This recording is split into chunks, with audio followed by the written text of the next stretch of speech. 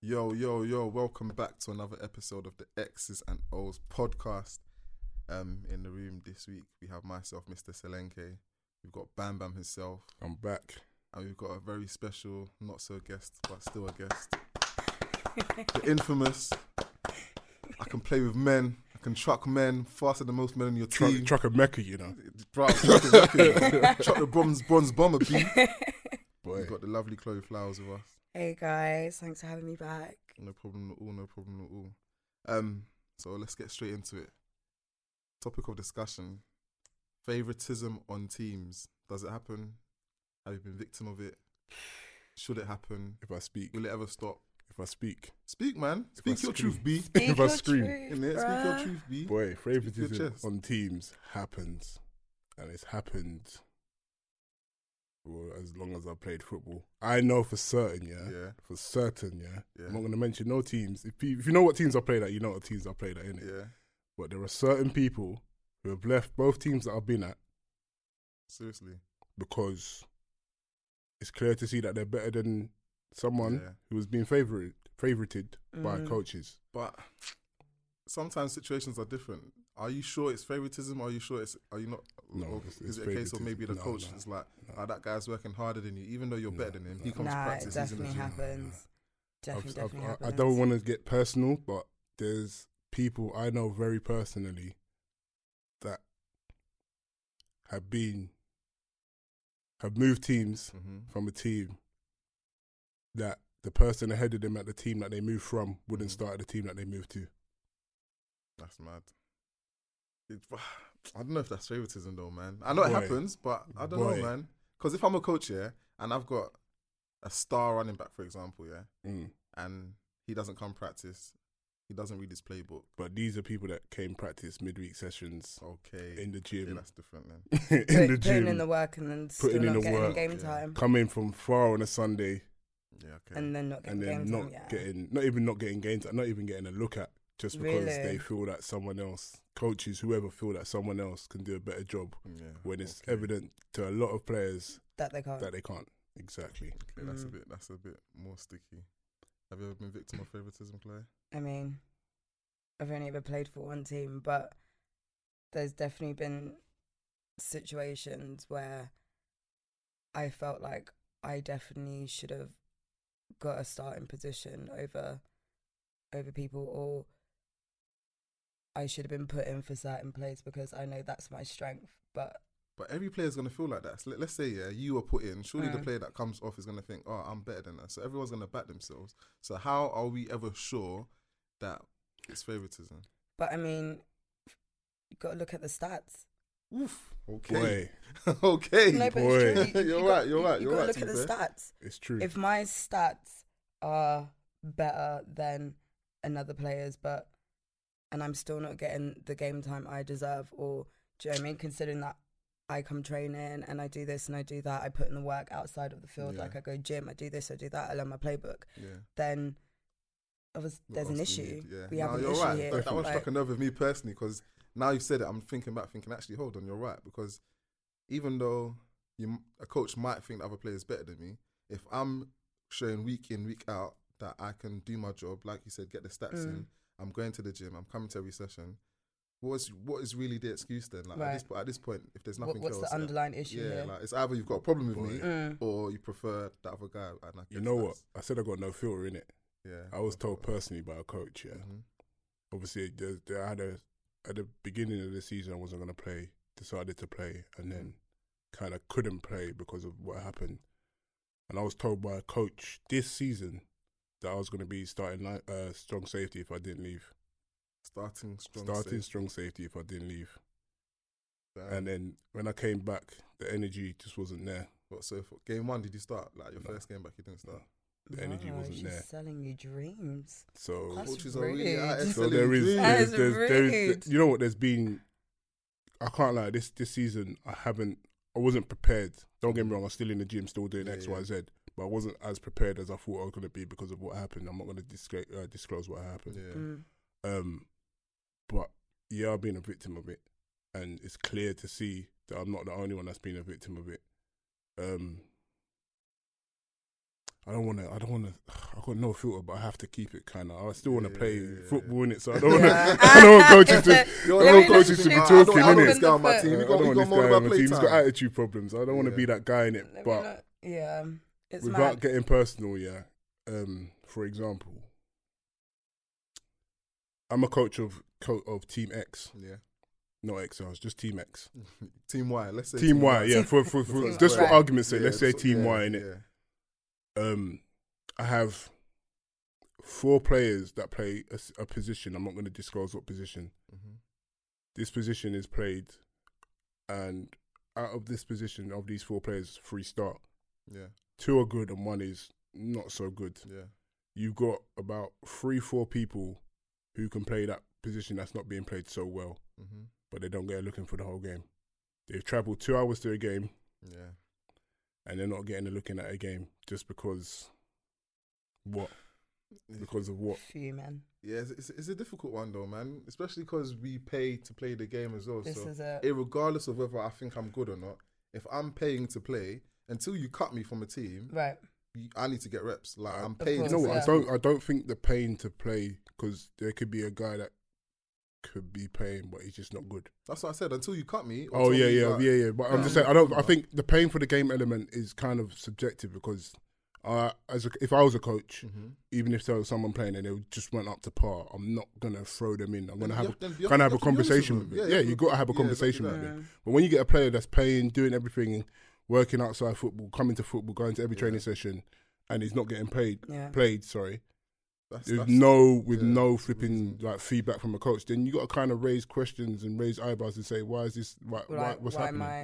And I think that's when it becomes favoritism. When you can't give a player a reasoning behind why you're not playing them, it becomes a massive issue. Yeah. For me personally, like you, I've been in teams where I feel like I could do a much better job than the guy that's playing on the field right now.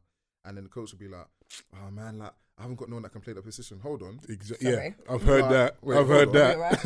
Is everybody okay? I've heard that. You know what I mean? Like, yeah, like everything okay at home? Because like I'm here right now trying to get it cracking. I'm at training, and you're not telling me that I'm doing anything wrong. So at that point, it's like, where's your reason? Exactly that. What's your reason? And if there is no reason, then you clearly either don't like me or you have favourites in the team. That's the way I see it.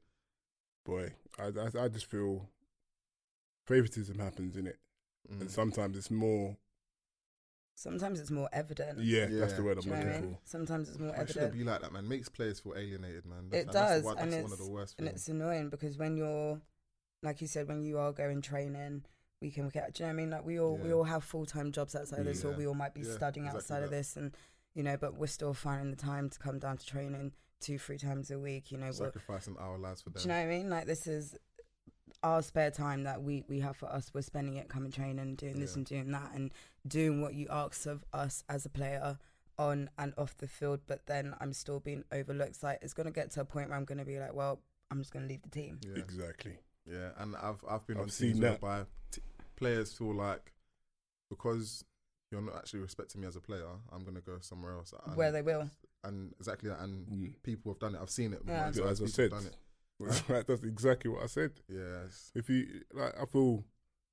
I personally know that what I'm capable of in it, and if you don't get an opportunity to show what you're capable of, or if you do and it's not what the coaches want you to do, and you don't get any feedback from it, where do you go from there? The only other option is to leave, right? Because you have to seek better. I always keep telling myself, like, I just want a chance, man. That's it. Like, sometimes you go to a new team and think, okay, then they might not have seen tape of me, but all I want is a chance. If I'm going to come practice, I'm trying to get that chance. And if I get the chance, I'm going to show you what I can do. But 5-6 games into a season, if you haven't been given that chance, you're going to start thinking, actually, hold on, why am I wasting my time here for? And that's why players stop paying subs as well. Huh? That's why players stop playing subs.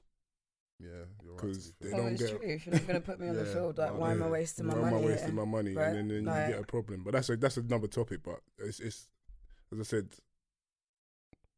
I mean, it happens. It shouldn't happen, but it does, and it happens in all sports at all levels. Will it ever stop?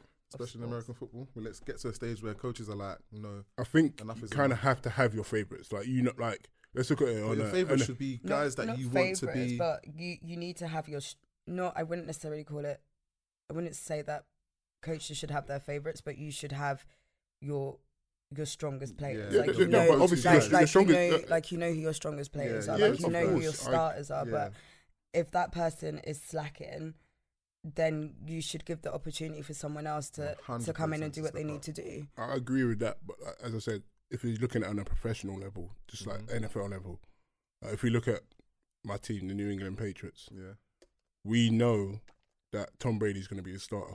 Yeah, 100%. Because obviously, but the thing is, he's a role model player. So that's what so I mean. rather than say maybe favourites, it may be role model players or model players. So every coach, listen, I'm a coach and I have my model players that I want the rest of the team to look at. I think those are my main guys, but they're not my main guys because they're just the best.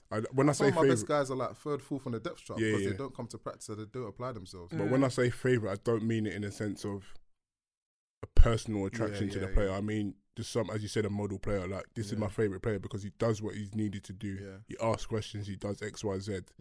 And as I said, if you look at it on a professional level, every sport has, every team, like you look at basketball, GSW, Steph Curry. You look at Barcelona, Lionel Messi. You get these players who seem to be the fan favourite, the coach's favourite, not personal, just because of the output they give, the example that they do. But again, it's for the people without the egos, the people that are just coming in, being the silent Harry, coming in, doing what they're supposed to do, working outside, doing this, and then not getting an opportunity. That's when you get the problem of when it's clear to see when they're asking other players on their team, oh, what have I done wrong, what have I done wrong, and someone's telling them nothing. That's the worst feeling ever. Imagine being on a team, you're bloody balling out every chance you get, and then players are coming to you saying, why is coach not putting you in?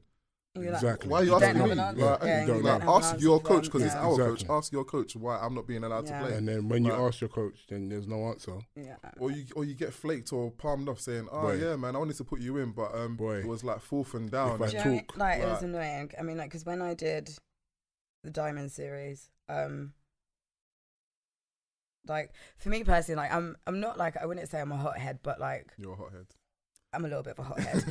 You are a hothead. I was trucking Mecca. You can't catch me. I was trucking Mecca. I'm a little bit of a hothead, but like, I would never have a attitude or feel like I'm above anyone. Like, if I have an attitude, it's for a reason. So, for example, when we did Diamond League, just gone, there was like, I remember it was like our second session. Bearing in mind we only had 3 to prepare for the game. It's the second session, and when I tell you, like, I bawled out, like I know where the story's already going, but go on. Do you know what I mean? And then it comes to the game, and then like the last session before the game, again, bawled out, knew my playbook like the back of my hand, like I'm telling the other girls like what they need to be doing. Comes to the game now, and it's just like I hardly touch the field. It's like, coach, do you not see me ball out? Do you know what I mean? Like, you know the ones where you go to stand next to coach. Tap him on the worst feelings as well, especially after you've had like a sick game or sick practice, and you're not on the field and you stand next to coach and like you got helmets on. And then I'm ready to go whenever you are. Like Malcolm Butler in the Super Bowl, like, you've got your helmet on and everything. I'm seeing like they'll put another running back on and then she fumbles it. It turns over. Eesh. But then he'll put her right back on for the next drive, and it's just like, come on, bro. Like, I get the whole like not trying to kill their ego or like morale and stuff, but if someone's made a mistake, and that's one thing I feel like coaches forget as well. Like, if someone's made a mistake and you keep putting them in, and then once, like, for example, I make a mistake and I'm straight back out, that's not going to help me, like, in any way. That's not going to kill me. Like, I don't want to speak. Speak, man. No, I can't, because it sounds like I'm being salty. And I don't want to come across as I'm being salty. But all the stories that you and Chloe have just said, I'm a living suspect. Yeah. But on the other hand, people might say, for example, people are hearing our stories, but people might say, maybe we're not favourites by coaches because they're not good enough. Is that... Because sometimes that's the thing. From the outside looking in, I've seen some players moan about game time, and I think, bruh, I'm happy to know that I'm not good enough, but I need to be told. I need to be told what's going on, and I don't think there's any excuse for any coach in this country. We don't have rosters like they do in JUCO or in college, where you got 150 players on a team. I think UK American football is intimate enough that your coach can message you personally, or even in a group, like, to say, look, we need you to do this, we need you to do that. You're right. Why are coaches scared to do that then? Boy, that's one thing I've never understood. I don't think there's, as I said, I don't think there's an excuse. I don't think they need to be scared. I just think it comes down to I don't know. I'm not a coach, so I Yeah. don't know. But from what I've seen and from what I've experienced, I think it comes down to they can't be bothered. Yeah, like do you Maybe. care that much Yeah. about your players for you to do that outside of your own time, or as opposed to outside of training? Yeah. Like, am I going to reach out to you in my own time and be like, oh, do you know what, Chloe, I need you to do Yeah, X, Y, Z Exactly. Yeah. for It's actually you, very true. to be better? That's very, very true. Because a lot of times coaches will be like, "Oh yeah, you're bottom of the depth chart or you're second." And yeah, sometimes we should be, going out our way to message coaches as well. But if you've just had a game and you said, yeah, someone's a number 2 or number 3, and they've had no game time, surely it's on the coach to be like, "Sorry, you didn't get no game time today, but this is what you can do to Exactly. improve." But Exactly. in every team I've been in, where I've been, in my opinion, just like, yeah, like you're not a starter. No one's ever been. This is what you need. No one's ever come out of their way to be like, this is what you need to improve on. It's always me going to coaches saying, What do I need Yeah. to do? to be better. But the worst is when you go to a coach and he slanders you. I don't want to Like you speak too said, much. American football is, like you said, it's not big enough for people to be doing that, man. I don't want to speak too much. But Coaches should be coaching us and not trying to. I That's feel- it. That's your job as a coach. I is to feel- coach. back to like talking about favoritism, if you want to define it, like having a favorite. I feel coaches are. There's no reason for them not to have a favorite, but I feel they need to take personal feelings out of the favorite Yeah, and yeah, have it, as you said, agreed. as a model player. Like I know on the team that I played at, there are good players. Like our QBs, there was definitely one QB who stood out from the rest. Yeah. Wide receivers, wide receivers who stood out from the best. Yeah, But on like a lower level, not even a lower level, on the same level, talking about having a favourite just because you want to put this person in and you don't want to put that person in, I think that needs to stop. yeah. But I I guess mean, it's hard to if put you at that personal feelings point- aside. As a coach, are going to be like, I know this player's better, but I don't like them, so I'm not going to put them in. You shouldn't be coaching. You Yeah, shouldn't be for coaching. real. You shouldn't be really coaching. Shouldn't be. For Shouldn't real. be. But there's not enough coaches anyway, to be fair. And in my opinion, the standard of coaching in this country needs to improve.